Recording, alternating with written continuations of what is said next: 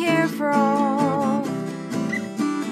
Bros can suck my balls. Fuck your reply guys. Please don't fuck your reply guys.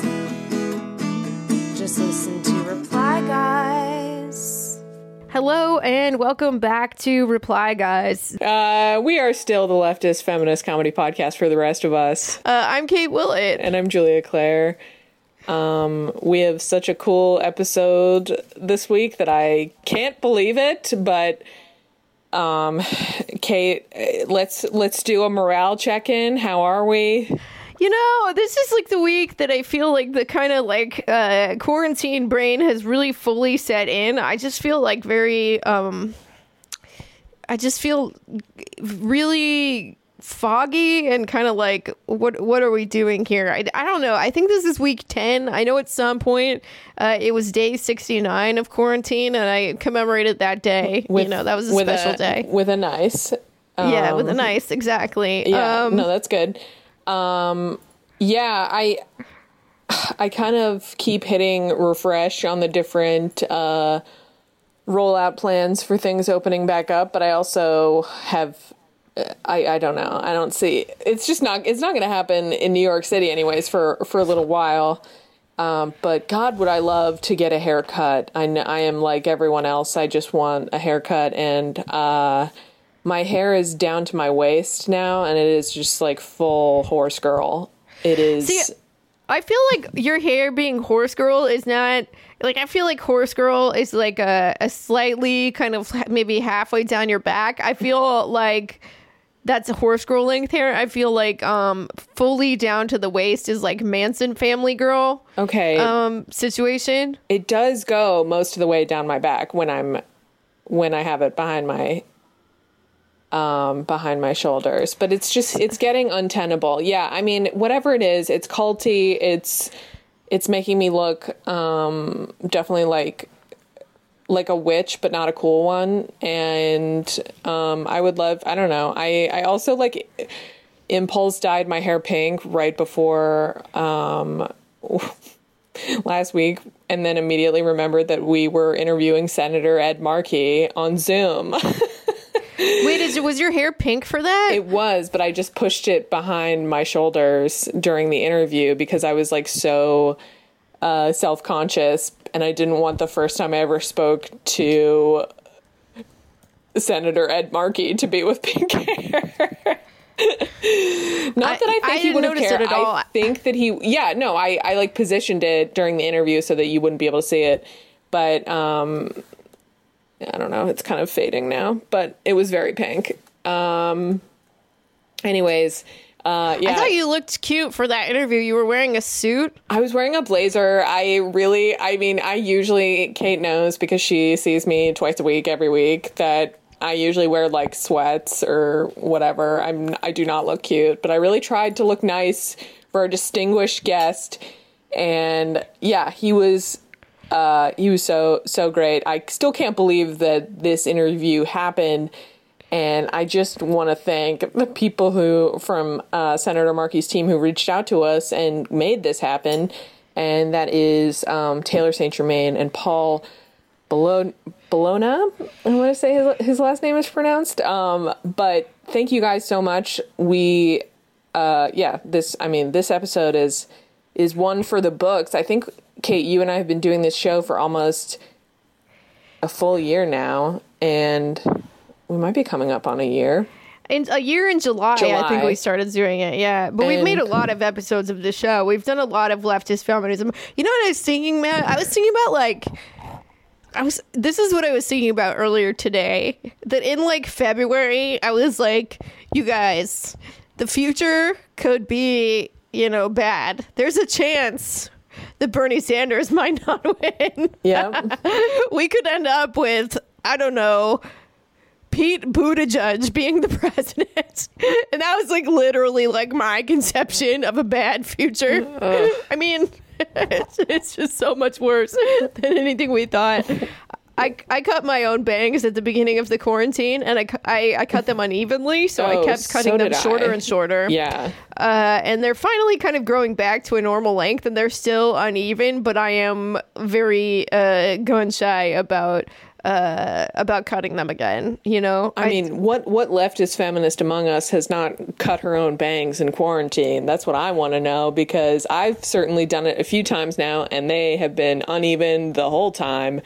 And would love a haircut, but I'm not going to risk the health of others to get a haircut like our friends in the Lake of the Ozarks. They're just out there partying. Yeah, see, I mean, like, that was obviously really dumb what they were doing. I mean, that Lake of the Ozark video went super viral. And, you know, I mean, I've been watching the show Ozark too, and I'm just like, all right, well, you guys got to watch out. There's drug trafficking among you, so there's kids, money laundering, but also, like, I feel like people are really obsessed with the like social distance shaming on social media, and sometimes I think it's legit.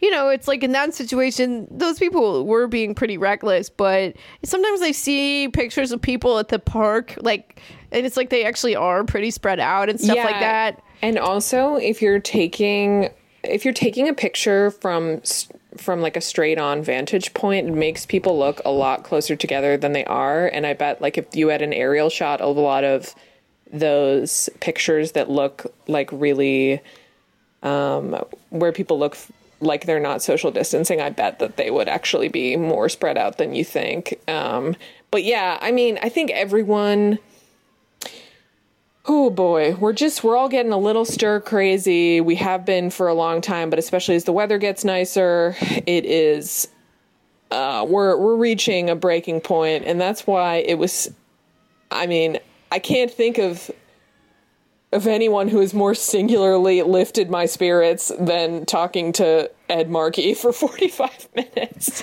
I want Ed Markey to win his Senate seat, but I'm like also feeling like I want him to adopt you. Like, I want him to adopt me too, and I don't think he's going to listen to this, but if he does, Senator Markey, if you were looking for, a 29-year-old adult woman to adopt, I'm available. You've already been to college. He doesn't have to pay for that. So. I mean, come on. It's. At a certain you've point, aged out of the health insurance. You don't have to be on his health insurance. You're over 26. I mean, at this point, it's like you're losing money if you don't adopt me. So yeah. It was so fun. But, I wanted to say one more thing about the social distancing thing, which is it's just like I feel like in these kind of like social distance, like shaming posts or whatever, like maybe it is good to sort of, I mean, you've been very pro shaming since the beginning. You're pro shame in general. Yes. But the thing is sometimes I feel like the reality is like individual actions are like, they are part of, stopping the spread of coronavirus, but it's just no substitute for, voluntary compliance with social distancing is no substitute for a government that is actually doing something. And I feel like people are kind of channeling their rage in the wrong directions a lot of the time. I completely agree with that. Yeah. Absolutely. And, you see it in people who are like not wearing masks and on the beach in Florida. And I literally saw somebody being interviewed today, someone who's probably like this guy is probably around our age, not wearing a mask at the beach. And the reporter is saying, "Why aren't you wearing a mask?" He's like, "Well, the president doesn't wear a mask." And I was like, yeah, that's the thing, isn't it? Is that when people see him not social distancing and they see him not wearing a mask, there are a lot of people who think, well, if he's not doing it and he's so powerful, I don't have to do it. It's like it reminds me of like that thing that your mom says in elementary school, like, well, if all of your friends were doing this, like if your president wasn't wearing a mask, would you, oh boy. I mean, it's been really I mean he's amazingly stupid. I've really enjoyed like Sarah Cooper's kind of lip syncing to his like medical speeches. Yeah. Have you seen those? Those are super funny. They're so funny. I think she's going to be on Ellen or something, probably. She was on Ellen. Oh, today. she was on Ellen. Okay, cool. Yeah. She's so fucking it's so funny and good. But I mean, it just kind of highlights the absurdity of like the stuff that he says. You know, it's just like, I mean, he just makes up shit that it's just like how an 8-year-old would recommend like solving this. You know, like what if we just what if we drank bleach and what if we poured bleach on everybody? Or, you know, like what if instead of washing our hands we all just went through a car wash at the same time, then we'd all be clean. What if we all just jumped in the ocean together? You know, these are the brightest minds of our nation, and I am so encouraged. There's I don't know if you've seen, but there's also this girl who dresses up as Andrew Cuomo and lip syncs all the little clips of him talking about his daughter's boyfriend. I saw that. Maria Dacadis or something? Yeah, like all the passive aggressive comments he makes about his daughter's boyfriend. Those really make me laugh. You know, we gotta have these little moments of joy in despair. Yeah, you know, the cats are doing really good. It's kind of weird because I've been like, I think I've been so isolated that I'm like triangulating my cats a little bit. I'm like talking about what's going on between the cats, like to Jake, and I'm like, oh yeah, I think like Albert is like jealous of Pearl, and he was like trying to get my attention, and I realize I'm like talking shit about the cats like in the way that I used to gossip about Friends, you know, when I was like seeing people. I'm like, yeah, like, wow, he gets so jealous when I pay attention to her, and I'm like, what am I? I'm gossiping about the cats. I love that. The baby kittens, but no, they're like, they're so cute. It's funny because they have to stay in this one room at night because they run around the house and they're still young enough that they kind of need to be supervised to make sure that they're not, you know, eating all the wires and shit. And they get so mad when we put them in there. I mean, it's like, fine, it's not like a super small room or something. They're just, you know, they got all their food and their litter box. I am not abusing animals. I'm taking very good care of them, but they need to go in this little room. And it's like, it's funny because it's like their version of quarantine and they hate it. You know, that's their core. And they're just like, they're banging on the door, like throwing their bodies against it and stuff. Like, I feel like I'm gonna like walk in there one day and they're gonna have little like reopen signs and have started some kind of kitty militia. You know, it's gonna be like outside the fucking Baskin Robbins. They're tiny little libertarian kittens. Yeah, they're libertarians, which sucks because I never really, you know, I never thought I would live with libertarians. But there's also I have empathy for them too because there's a bird outside the window. Like a pigeon that's like living on the stoop that's right outside the window, and I feel like that would be like if for me there was like a delicious pizza outside my window at all times and there was just someone bigger than me preventing me from getting it. You know, solidarity with kittens who can't get out of their windows in this difficult time. Yeah. All right. So should we talk about this Ed Markey's race a little bit? We should. So Ed Markey has been serving in the U.S. Senate since 2013. He is up for re-election. And he was in the House before that, right? Was in the House for 36 years, I believe, representing Massachusetts 7th District. And he is facing an unusual primary challenge. If you've listened to our podcast before, no doubt you have heard us express our disdain for Representative Joe Kennedy and the myriad reasons not to vote for him. Establishment as establishment as you could come. Absolutely Funded by fossil fuel industry. I mean, you know, you can you can guess the reasons or listen to some other episodes. But pick your poison with that guy. My God. But he just seems like so nice too. And I didn't get to ask him this in the interview because we were running out of time with important questions like Green New Deal. But I really wanted to know if he's like hanging out with like Bernie Sanders, if they're like doing stuff together, like maybe like AOC. I have seen pictures of them together recently. Are they, man, instead of gossiping about the cats, I just want to gossip about, older men in the Senate. The bad boys club of the Senate, which is Bernie Sanders and Ed Markey. Well, and hopefully, maybe Elizabeth Warren will, she's probably friends with Ed Markey. I mean, I would assume. She's on the odds with Bernie, but, I would assume. But what's one thing that's been really kind of different about this race than other races is like usually the establishment lines up behind the incumbent. And in fact, when it comes to like the DCCC, there's an express policy to do that, as we've talked about with a lot of the people on our show, the candidates that are challenging incumbents. Vendors and campaign staff are blacklisted from working on any DCCC campaign if they work with any of these insurgent challengers. And there's been a lot of instances of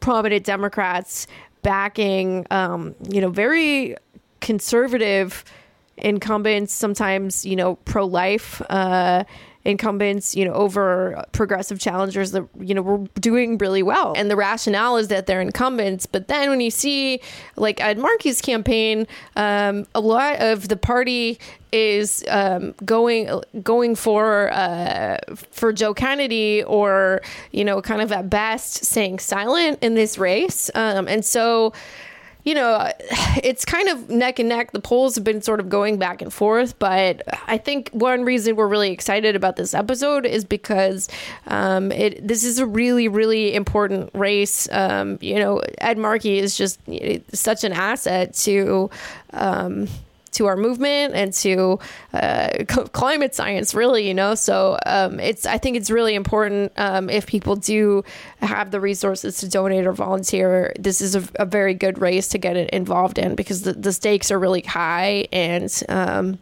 he's just. It's just not going to be as easy for him as it has been for a lot of incumbents because he's taking on someone extremely rich and powerful who is supported by a lot of the Democratic establishment.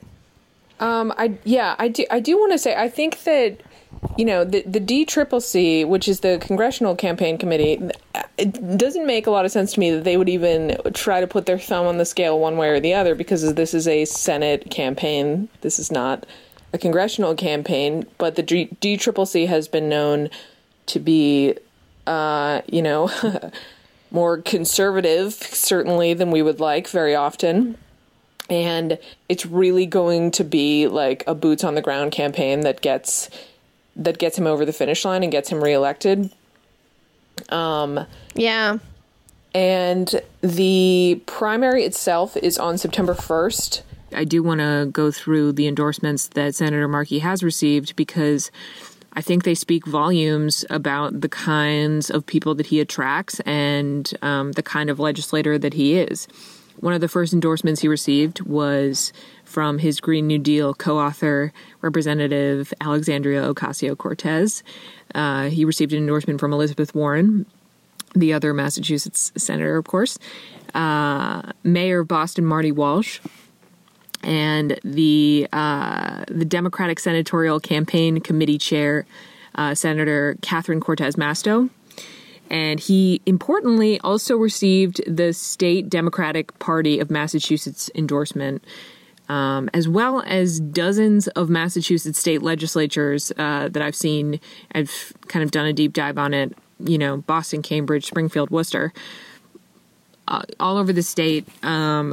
Senator Markey's ties to Massachusetts are strong and deep, but I think most interestingly and most tellingly, he has received the endorsement of ostensibly every major environmental group, both in New England and a lot of the big ones in the U.S. at the national level, like Cape Air, the Center for Biological Diversity Action, Environment America, the Sierra Club, and of course the Sunrise Movement. You know, this is a guy who has spent the better part of his life fighting for working people in Massachusetts and beyond. You know, first as a state legislator, then in the House, then in the Senate, most recently. So if you have a few dollars, please donate to his campaign at edmarkey.com. But what would honestly be even better is if you can get on the phone with your family and friends, if they also live in Massachusetts, and talk to them about what is at stake in this election. Because I think in terms of choosing between two Democrats, we can often think we're splitting hairs, but I can't think of a more important Senate race that we have to defend in a blue state in a time as precarious as this than Senator Markey's. So, and I also can't think of someone who better understands the needs of this moment and represents the values I grew up learning about in Massachusetts than Senator Markey. So, in conclusion, folks, throw him a few bucks, make a few phone calls for him. I'm going to be doing the same. And yeah, please just do this for me, okay? Let's talk about our Patreon for a second. We are making really good episodes on our Patreon. We just interviewed Brian Bahe, who's a really funny comic, about the way that the pandemic is affecting Navajo people, and we've had some really good conversations recently about how to stop violence in the quarantine without getting the cops involved. Music, we've had talks about we've just covered a lot of really fun stuff. We talked about how to do social distancing without like going totally nuts with Dave Anthony from the Dollop. We've just had some really, really good guests on our Patreon episodes, and we know that times are really hard for people. If it's tough for you, we totally get it. If you are someone that is employed and in a position to become a subscriber for $5 a month, we would super appreciate it. It helps us keep making the show.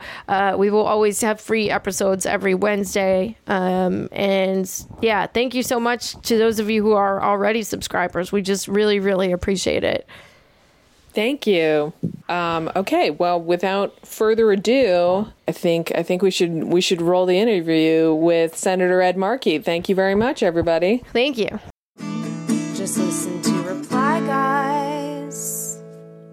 We're so thrilled today. We have one of the senators from my home state of Massachusetts, the Senate author of the Green New Deal. The Sunrise Movement calls him Dad. It's Senator Ed Markey. Woo! Thank you so much for coming on the show, Senator Markey. Thank you, Kate. Thank you, Julia. Thank you for having me on. It's a thrill for me to be on with the Reply Guys. It's a real. You have no idea. This is big for me. Oh, get out of here! I'm telling you, you guys are a thing. You guys have a whole zeitgeist going. You're in the middle of it. Wow, that's very kind, and that's the most esteem our show has ever been given by anyone, so we really appreciate it. We'll start off with the question that we ask everyone lately, Senator Markey. How is your quarantine going? Yeah, you get used to it, right? And somehow or other, like Q-tips or Oreos, Zoom is now a word for the rest of the time, right? Which is going to be a word, and it means somehow or other communicating in a way that no one had really ever thought they would. They get used to it, and the world's never going to be the same. So here I am. I'm a Zoom guy, and I'm adjusted to it. And honestly, we have to adjust to it because we can very clearly see now who are the essential workers.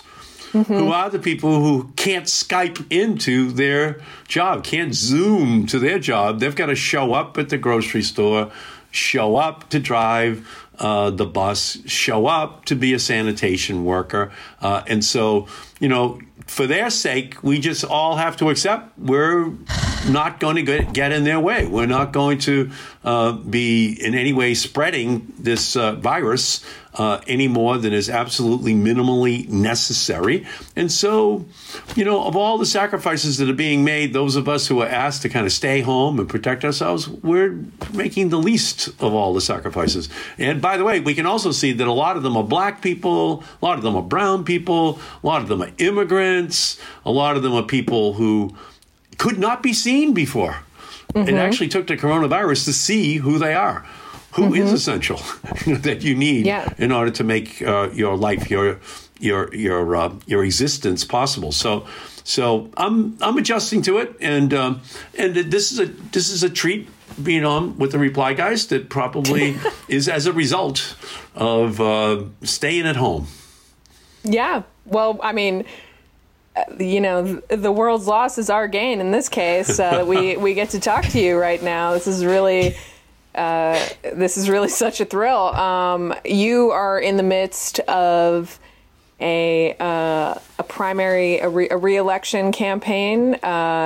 You've been a senator in Massachusetts since 2013, is my understanding, and you were representative in Massachusetts 7th District for, 36 years? 36 years? My goodness me, that is... Wow, that's a long time. You're Massachusetts through and through. I read a lot about your work. I just really quickly, I did want to flag a small infraction that I found. I saw that when you used to drive an ice cream truck, that the Lexington Police Department issued a citation to you because you were playing the ice cream jingle too loudly. Is that correct? No, what happened was, first of all, my father worked for the Hood Mill Company. So, a lot of times the job you get when you're young is somebody who your father knows. So if your father drives one kind of truck, then he knows someone. And it's like, Eddie, how about driving an ice cream truck? And of course, from his perspective and my mother's perspective, I had to work that 70 or 80 hours every week from Memorial Day to Labor Day to earn my tuition to BC. And I deserved it because they said I played basketball for 4 hours a day in high school, and I should have studied harder, and I would have had a full scholarship. And so it's your own fault, so you'd go drive the ice cream truck. So now I'm out in Lexington. I'm going up and down the streets, and I'm selling the ice cream. And I came back down. And here's the Lexington Green, and here are all these people on the Lexington Green. And I just see, like, Scrooge McDuck, like, dollar signs in my eyeballs. And so I pull up to the Lexington Green, and I open up my window, and all these people are coming over to me. And there's a police car that pulls in behind the truck. And the police officer comes out, and he's staring at me, and I only have one kid left to go here to sell the ice cream to. And he says, it's illegal to sell ice cream on the Lexington Green. Ugh. So please stop. So now I had a decision to make.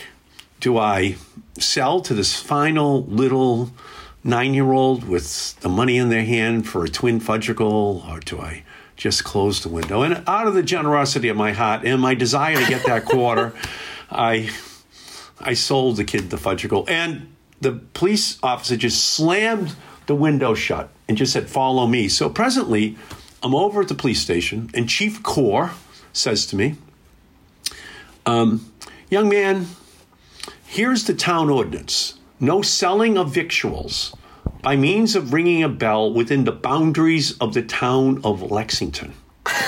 Now, young man, it's 30 days. It's a 1798 town ordinance. You broke the ordinance. So that cell over there is yours if you ever come back again.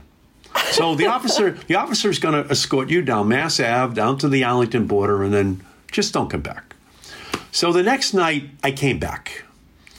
I came back, but I did not ring my bell. See, that's what's illegal, ringing of the bell. And so you trained the kids Pavlovian-like to be negotiating with their mother like an hour before so they have the money ready when Eddie the ice cream man arrives, because he's not going to be there for long. And so I came down the street and the bell is going off in the kids' brains. I don't have to ring it. It's already rung. Wow. I've been coming every day for my first month or 6 weeks. And so I told all the mothers and the kids, this is the last night. I'm not coming back again. And there was crying and weeping and gnashing of teeth. And so the next Tuesday at the Lexington Board of Selectmen, I had like 40 mothers and their kids in the back of the room in the 5-man Lexington Board of Selectmen. And they voted to repeal by a 5-0 vote the 1798 town ordinance. Oh my gosh. And that was my first political victory. And I said to myself, maybe I have a skill here. Protecting here, especially in Lexington, the constitutional right of every child to spoil their supper by purchasing ice cream before dinner, And so that's kind of what got me off when I was 18 years old onto this pathway, seeing this skill set, which I had. I support full ice cream legalization. Just for the record, I am... we can't be having laws on the books that prohibit ice cream, just, putting people in jail unnecessarily when all they're trying to do is have a treat in the summer. And I was the connection, you know what I mean? That's for the kids. That was a big moment in every day when you're a kid, the ice cream truck. Eddie the ice cream man ringing his bell like crazy is coming down the street. It unleashed a mania I'll never again see the excitement in people's eyes the way I did, and those 10-year-olds running towards the truck with their money in their hands to get their ice cream of choice. So that was the beginning of my career as a politician, I guess. And so I moved from that to the nuclear freeze, which is another version of ice cream, to the Green New Deal. So it's all just kind of... I mean, it's all connected. But you really could not have picked kind of more disparate reactions that you get in your professions than being an ice cream man and being a United States senator. I just cannot imagine that people are running to you with the same sorts of looks of glee on their faces. I mean, they should. For you in particular, they should. But yeah, I'm sorry that. No, and I appreciate that. I appreciate that.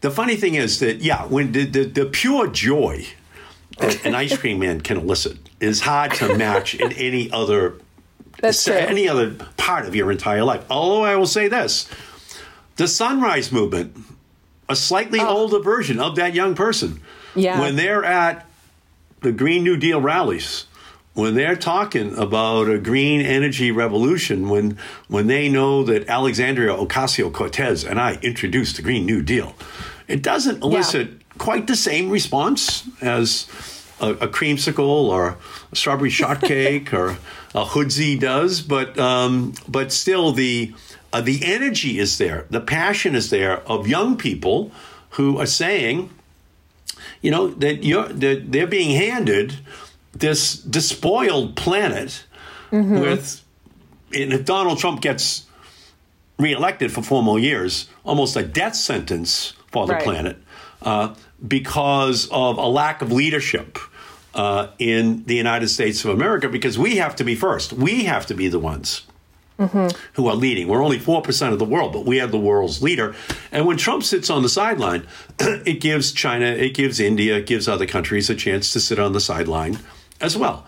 So for me, this intergenerational compact, the one that I had with kids buying ice cream, or the one that I have with the Sunrise Movement, it's the way it has to be. We have to partner to build this movement, to inject it into the politics of 2020 to make sure that we can make the changes, almost the vaccine for the planet. While we're trying to find a vaccine for the coronavirus, the vaccine for the planet is wind and solar and all electric vehicles and storage technologies for electricity and all new industrial and commercial and agricultural policies that dramatically reduce greenhouse gases. And it has to be done on an intergenerational basis. It has to be done with young people, in fact, leading the way. They're the ones who are driving this issue now. You know, I am 100% on board with the Green New Deal, and it seems like a no-brainer to me. I mean, we get one planet, and hopefully humanity can continue to exist on it. I think I feel really discouraged sometimes that the political opposition to the Green New Deal just seems to be so impenetrable sometimes, because obviously Republicans are just the worst on this. Like they don't care about the planet or humanity. You didn't say that. I said that. I'm sure you speak about your colleagues more nicely. But, even a lot of Democrats are opposed to the Green New Deal. And to me, it feels like a lot of that is the result of perhaps taking money from the fossil fuel industry, or perhaps not wanting to upset constituents who work in industries that might be impacted. How do you see us ever being able to get around these political obstacles so that we can save our planet for future generations? No, thank you. Well, there's an old saying that it's hard to understand something when you're paid not to understand it. So when the fossil fuel industry is the principal funder of Republican campaigns, that's the money. Money talks. And so the only way that we're going to win is we have to beat them. We just have to beat them. And that has to come up from the grassroots. And we have to have a Democratic president, a Democratic House, and a Democratic Senate. We have to get rid of Mitch McConnell as majority leader and have a brand new Democratic-controlled Senate.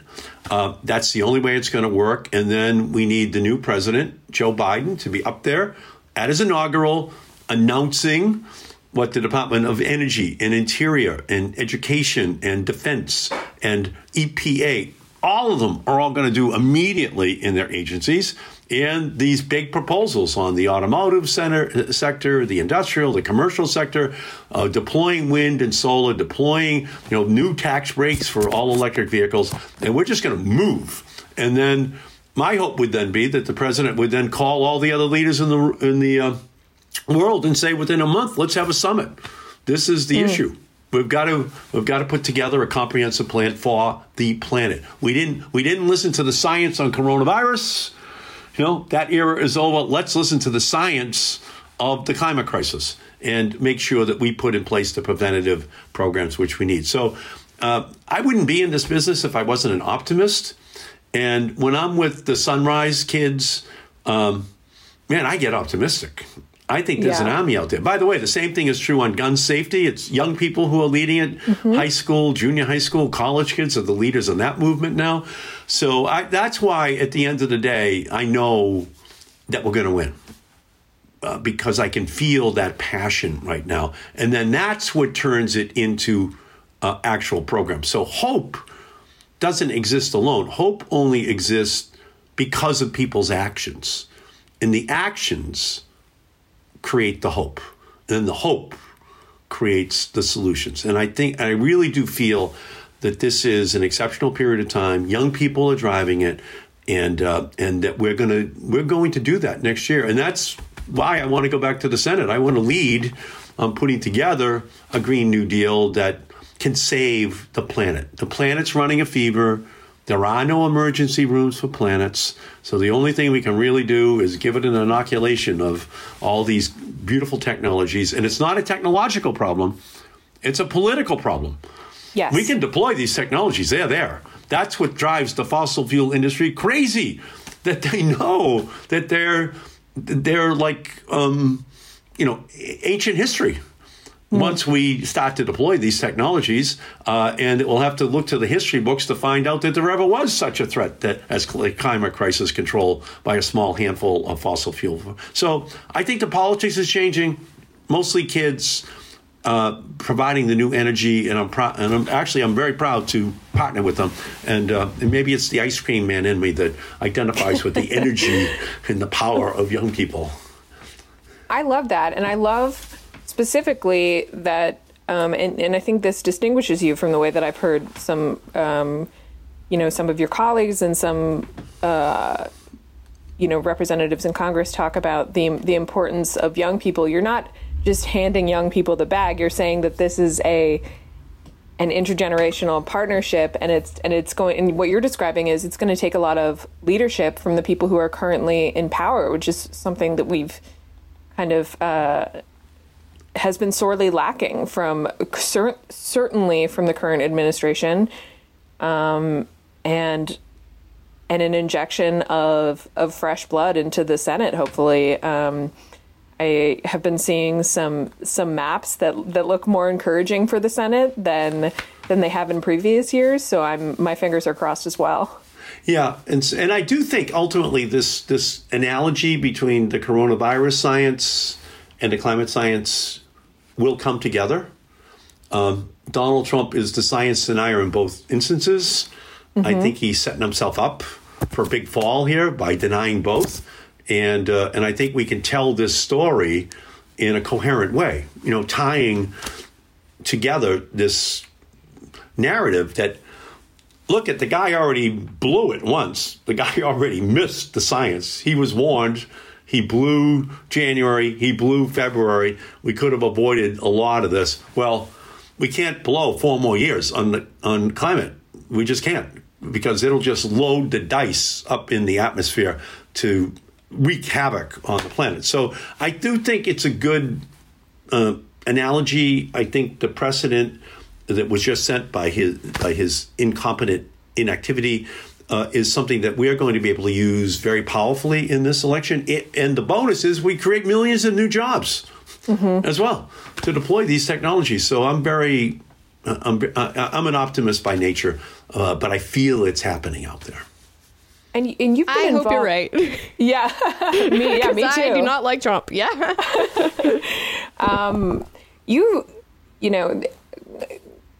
Climate science advocacy is not something new for you. You've been involved in pushing for alternative energy solutions and a way to address climate change for a long time now. How did that start for you as a point of advocacy? Well, I'm here in my house in Malden, Massachusetts, which is kind of a blue-collar community about 5 miles north of Boston. My father's a milkman. My mother was senior class president in high school, but my grandmother died, so she had to just raise her 3 younger sisters. So she never got to go to college. So I just grew up right here where that family got off the boat from Ireland, had 5 daughters. So I've made it so far 9 houses down here in Malden, and I'm in the house that I grew up in. Well, 4 blocks from here is the Malden River. And the Malden River is where all these immigrants, Irish, Italian, Jewish people worked. But they used the Malden River as a dumping ground, the coal companies, the chemical companies, all of them. And so when I was growing up, the river was really black with a kind of a purple haze on top of it. And my mother would say, Eddie, whatever you do, don't swim in the Malden River. So, so goodbye Huckleberry Finn, right? And Tom Sawyer. I guess that's not going to be my Malden story here out on the Malden River. And she just said it could make you sick. So that kind of was my first time in understanding environmental justice. Okay, it's in a blue-collar community. That's where they put all this stuff. It's not going to be out in the suburbs. So it's going to be right here. And so I actually began kind of thinking about the environment. And I'll give you one good example. So it always drove me crazy that we could never increase the fuel economy standards of the vehicles we drive. And because we couldn't increase them, we had to keep putting more and more gasoline unnecessarily into a car. If they're not going to be efficient, then they're going to be inefficient. That requires more and more oil. I said to my father once, what was your favorite car, Pop? And he said, well, It was the 1934 Model A. I really loved that car. What did it get, Pup, for mileage? Oh, about 13 miles a gallon. And then I said to him, well, how about the Ford Fairlane out here? And he goes, oh, about 13 miles a gallon. So we hadn't really come that far since the time my father was a boy. So in 2001, I brought the amendment out on the floor of the House. Let's increase fuel economy standards dramatically, like double the standard. So I only got 155 votes. I needed 218. So 2 years later, I brought it out again, 167 votes. I needed 218. 2 years later, I brought it out again, 179 votes. So I just kept advocating each year. And then we won the House and the Senate in 2006. And George Bush was president, but we were able to pass my legislation. And that got signed by President Bush. And that, along with the California Clean Air Waiver, is what President Obama then used to raise the fuel economy standards to 54.5 miles per gallon. And that's where Elon Musk can check in. Because now the standard is so high, you have to completely reinvent the internal combustion engine. So that's still, by the way, that's still the single largest reduction of any law that ever passed in any country of greenhouse gases, okay, which I'm very proud of. But I did the same thing in appliances. My law, was kind of the Constitution for appliance efficiency, air conditioning. For example, air conditioning in Texas in the summer is 80% of all peak load is just for air conditioning. Well, what if you double the efficiency? Well, now you need half the number of coal-burning plants. And in Mississippi, and in Florida, and in California, right? So it's just, my mother would always say, Eddie, you have to learn how to work smarter, not harder. And then she would say, and if you don't, Eddie, your father and I are going to donate your brain to Harvard Medical School as a completely unused human organ. And so that's what energy efficiency is, just thinking smarter, not harder. So my laws are on the books, and I know I can do it because I already did it once. Right. But you need to win the House and Senate. And that's why, Julia, you're looking at that map and seeing all of the states that could go blue this year is the key to this. Yeah. I mean, definitely talking to you makes me feel a lot more optimistic. I do wonder, and I hope that it is possible to move Joe Biden a little bit to the left. He has said that he opposes the Green New Deal. And do you think with progressives in the House and Senate that it could be possible to get him to come around on that issue? Well, the good news is he's asked Alexandria Ocasio-Cortez to be one of his advisors on climate change. So that's a good deal. Right. And so from my perspective, when Alexandria and I introduced the Green New Deal, there was a lot of scoffing at it. A lot of the establishment said, kind of pie in the sky. But what's happened since then? Well, now everyone has their own Green New Deal. Every one of the candidates running for president had some version of it that they were bragging about. So just think about that and contrast it with 2016. When not one question was asked of Hillary or Trump about climate change. Yeah. It didn't occur to one reporter in 2016. Well, we've solved that problem. The Green New Deal solved that problem. So when people say, well, it's not the Green New Deal, then we say to you, well, do you believe the science? Oh, yeah, I believe the science. So what's your deal then? What's your plan? If you believe in it, if you believe the plan is dangerously warming. So the Green New Deal, we put it out there. Here it is. Here's our plan. What do you got? And we can say the same thing to Republicans, but every Democrat now knows that they've got to have a plan. And it might not be identical, but it's like double in its vision of what people were talking about just 1 year ago. And that's why Alexandria and I are so proud of it, and why the Sunrise Movement deserves a lot of the credit by just being out there, not agonizing, but organizing around this big issue, and they're getting big political payback too. I love that. I love that too. It is kind of wild to think about how fast the conversation has moved, because I mean, I remember when the Green New Deal came out and I first heard about it, it was so heartening because it was the first plan on the table that was actually, that scientists were looking at it and saying, yeah, this would actually be what we need to do. This would be, I mean, not that there's like not more that could be done beyond that, but every other plan that people have put forward, for climate change, it's just like dramatically less than what scientists are recommending. And that was the first one that was really addressing the crisis at the scale that it needs to be addressed. And now it is true. Like one of the key issues that people are asked about is, where do you stand on this? So that's pretty amazing, Senator Markey. Right. No, thank you. Who's the radical? Fox News and Trump, they say, oh, it's socialism. Socialism. Look at the Green New Deal. Socialism. And then we say, well, what do you call tax breaks for the oil, gas, and coal industry for 100 years coming out of ordinary families' pockets for the wealthiest industry in the history of the world? If that isn't socialism, well, give us that socialism for wind and solar and all-electric vehicles and storage technologies, and we will bury the fossil fuel industry within a generation. So from my perspective, who's radical? Who's radical? When all the United Nations scientists say that we need a dramatic change by 2030, when all 13 American federal agencies all say we need a dramatic change by 2030, and then we come along with a plan that says, here's our plan to have a radical 100% clean energy plan by 2030. They go, oh, you're completely unrealistic. And I say, well, they're the radicals who ignore every single scientist are the same radicals who ignored the science of coronavirus when all the public health officials. So I don't think it's radical at all because we're just embracing science. We're embracing the experts.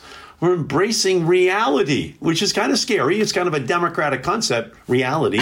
But in embracing reality, we're actually proposing something that can create millions of new jobs and advance environmental justice to take care of frontline communities, make sure that they get to the front of the line of getting these jobs, and that we make sure we don't put the pollution in their communities this round, right? That we protect them and we make sure that they just aren't going to be the dumping ground the way they've been since the beginning of American political history. So I kind of like the way the debate has changed, and the Green New Deal played a big role in doing it. Absolutely.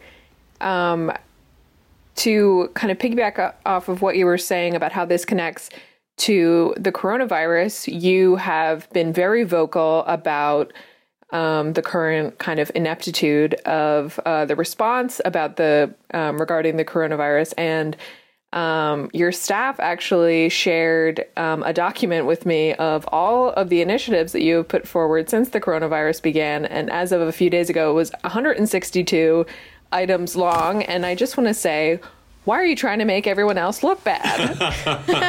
Well, my wife is a physician, and my wife was the Assistant Surgeon General of the United States and a 2-star admiral in in America's Public Health Service.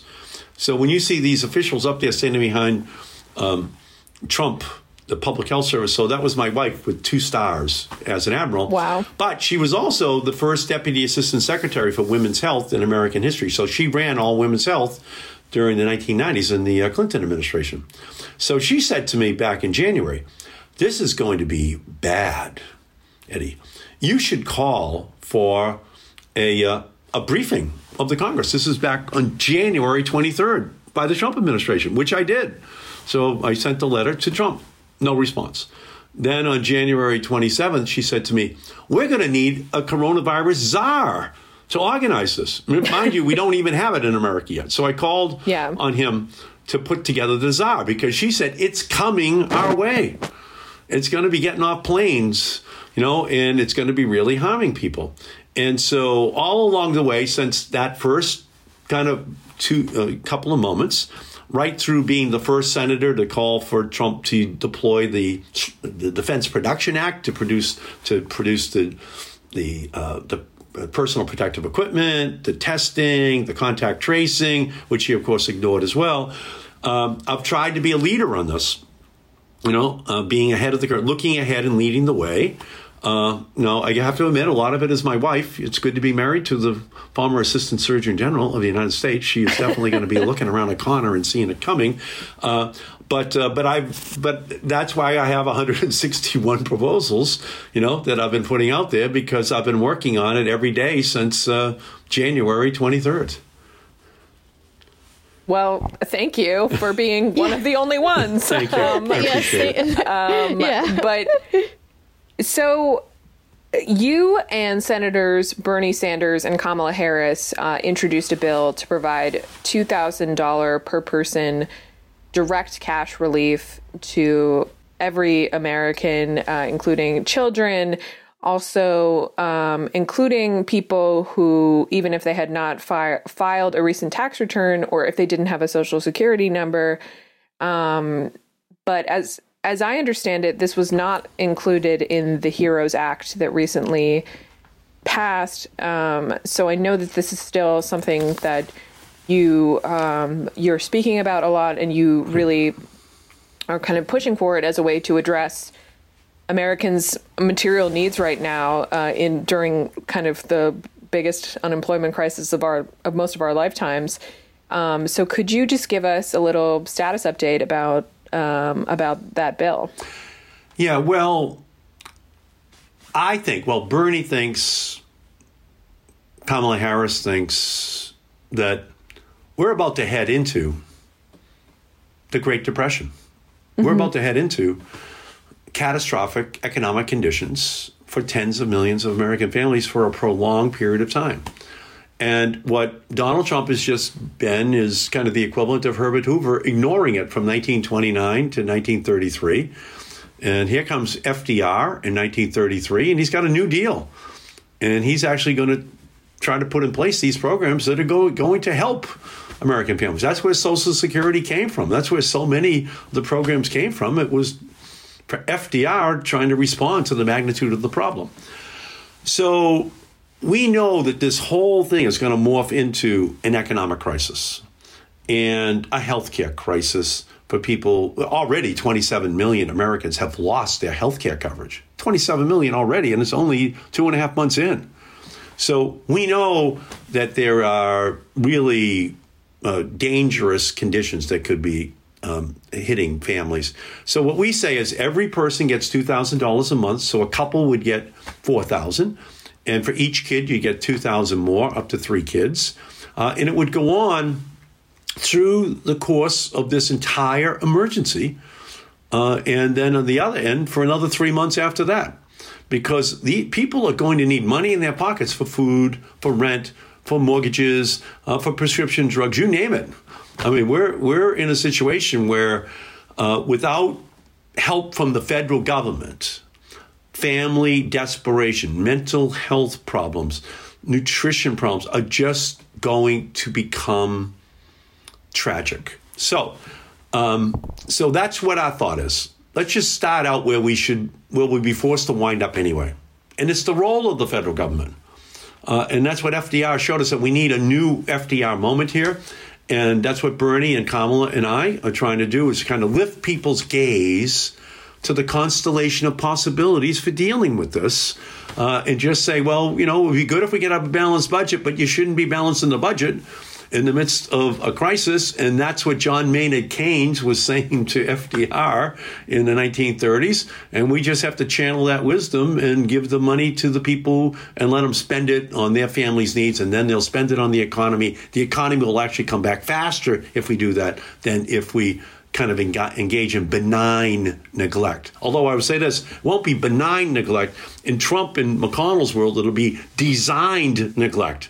We have a plan not to do anything. No more unemployment insurance, no more help for hospitals, no more money for testing, and it will only turn this into a complete and utter disaster for our country.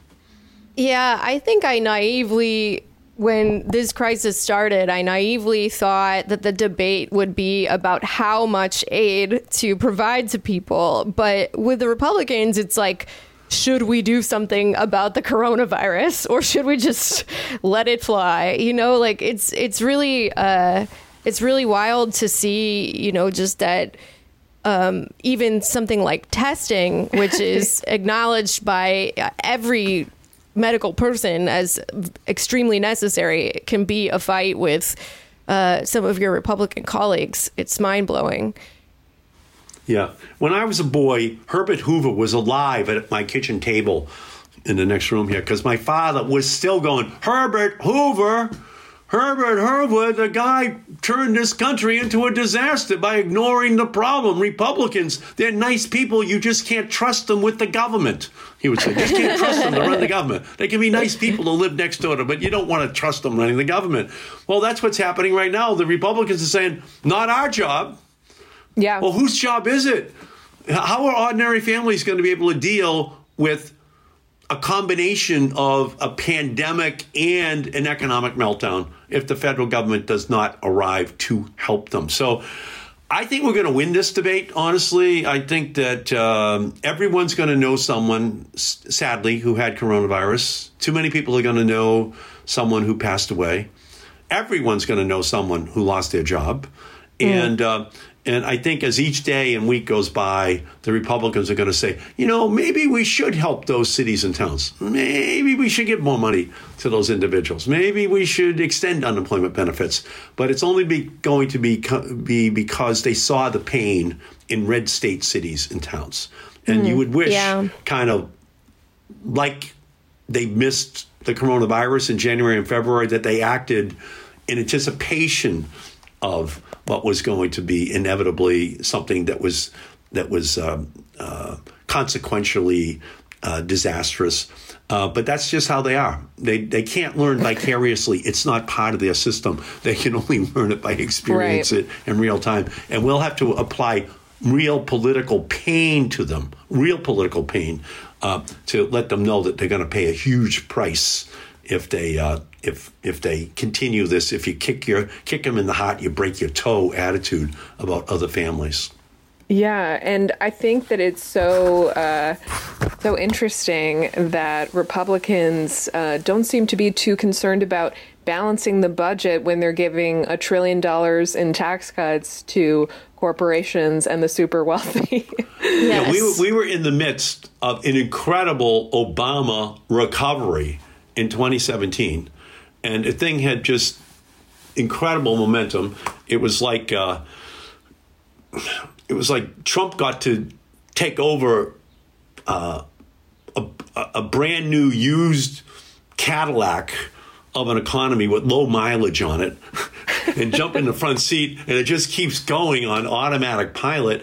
And he's going, am I the greatest manager? Am I the greatest Cadillac driver of all time? And then on top of it, he says, and now I'm going to put really high octane gas in this thing by giving tax breaks to all my wealthy buddies in Palm Beach and in the Trump Tower, and just blows $1 trillion. And then we turn around and say, how about $1 trillion for the cities and towns of America so that they don't have to lay up firemen, policemen, teachers, shut down schools? They go, oh, do you know what you're asking for? And so it's just who they are. They can't help themselves. Republicans, the Republican paradox is that they don't believe in government, but they have to run for office in order to make sure the government doesn't work. And so now that they have the presidency and the Senate, they work very hard to make sure that the government can't work. But they're going to hear it from the grassroots of our country. The screams, the demands are just going to, come up because the harm is going to be great. It's just going to be great. They asked the ancient Greek philosopher once, when will we know true justice?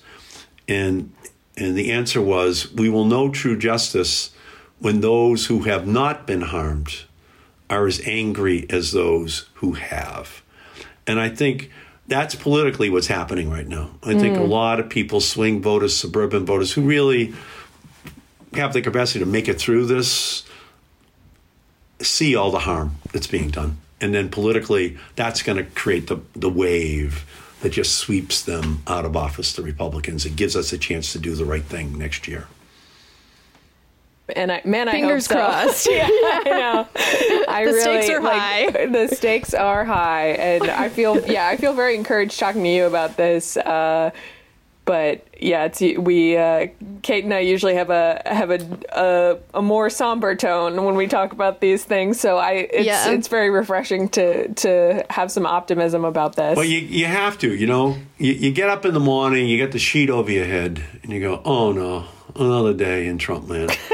And then what my wife says to me, the former chief of behavioral medicine of the National Institutes of Health, she says, get up, get out of bed, go and fight Trump, go and fight the Republicans, you'll feel better.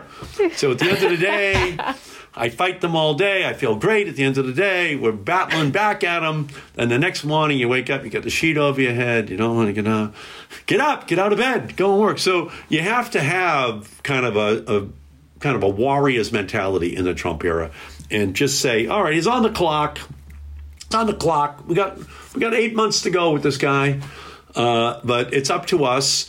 And the way I view it is, let's compare ourselves to the revolutionary, the original colonists.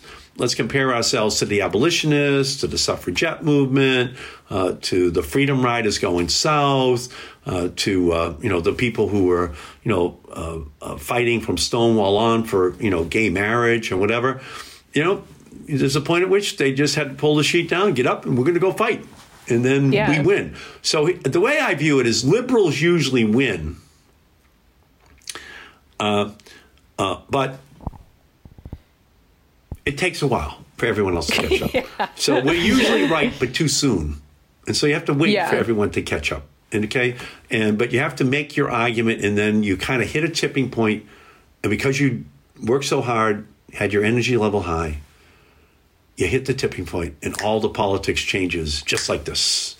So I'll give you a good example. When I was 1996 in the House of Representatives on Defense of Marriage Act, kind of like a ban on gay marriage, and there were 435 members of the Congress, and I was one of 67 to vote no.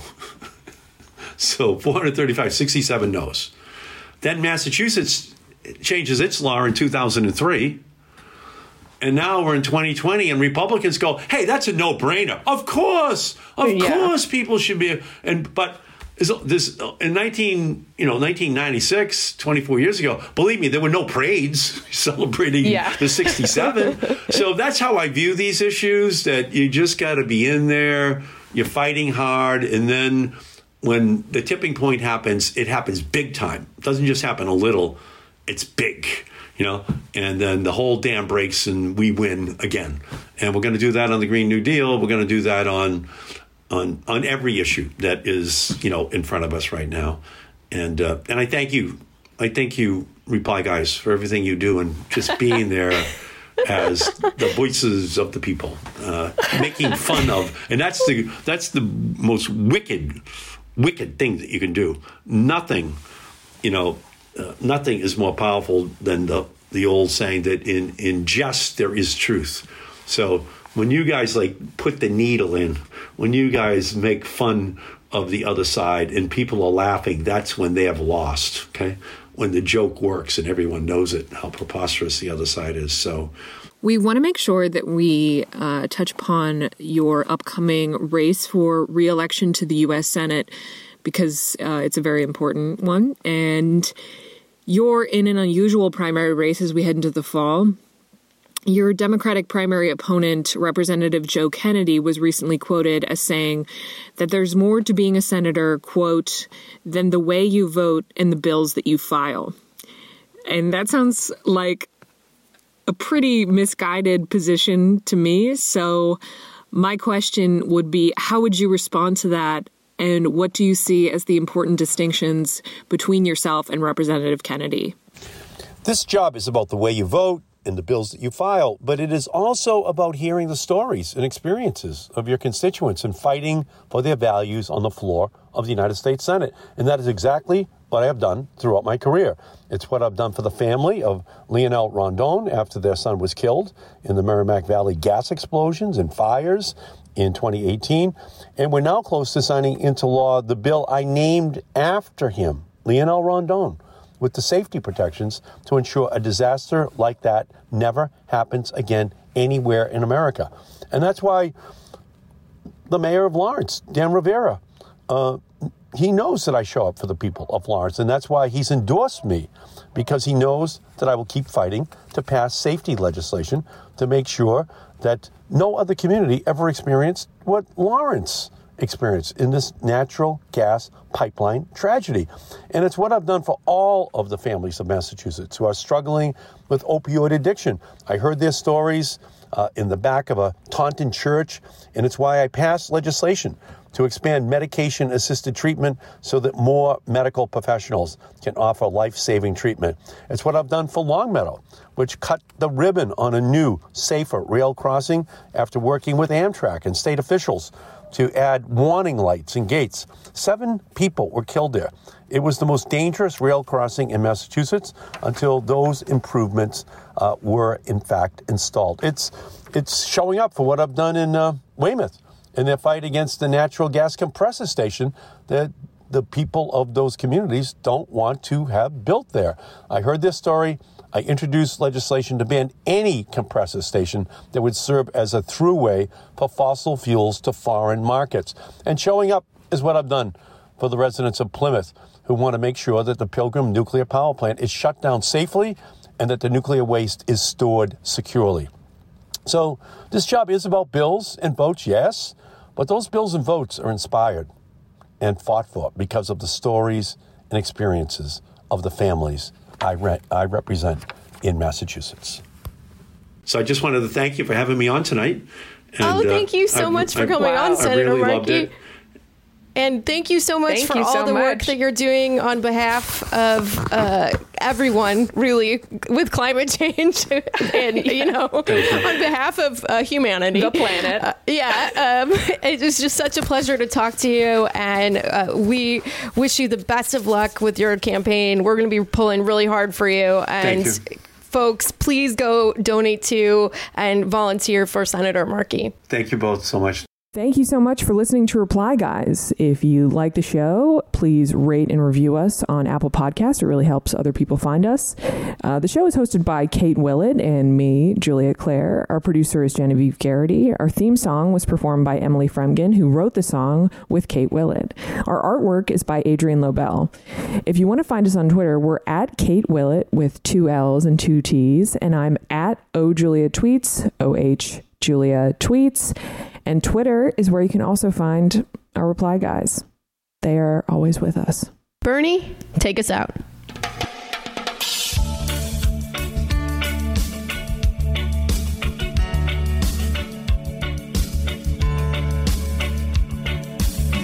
As I went walking that ribbon of highway, I saw above me that endless skyway.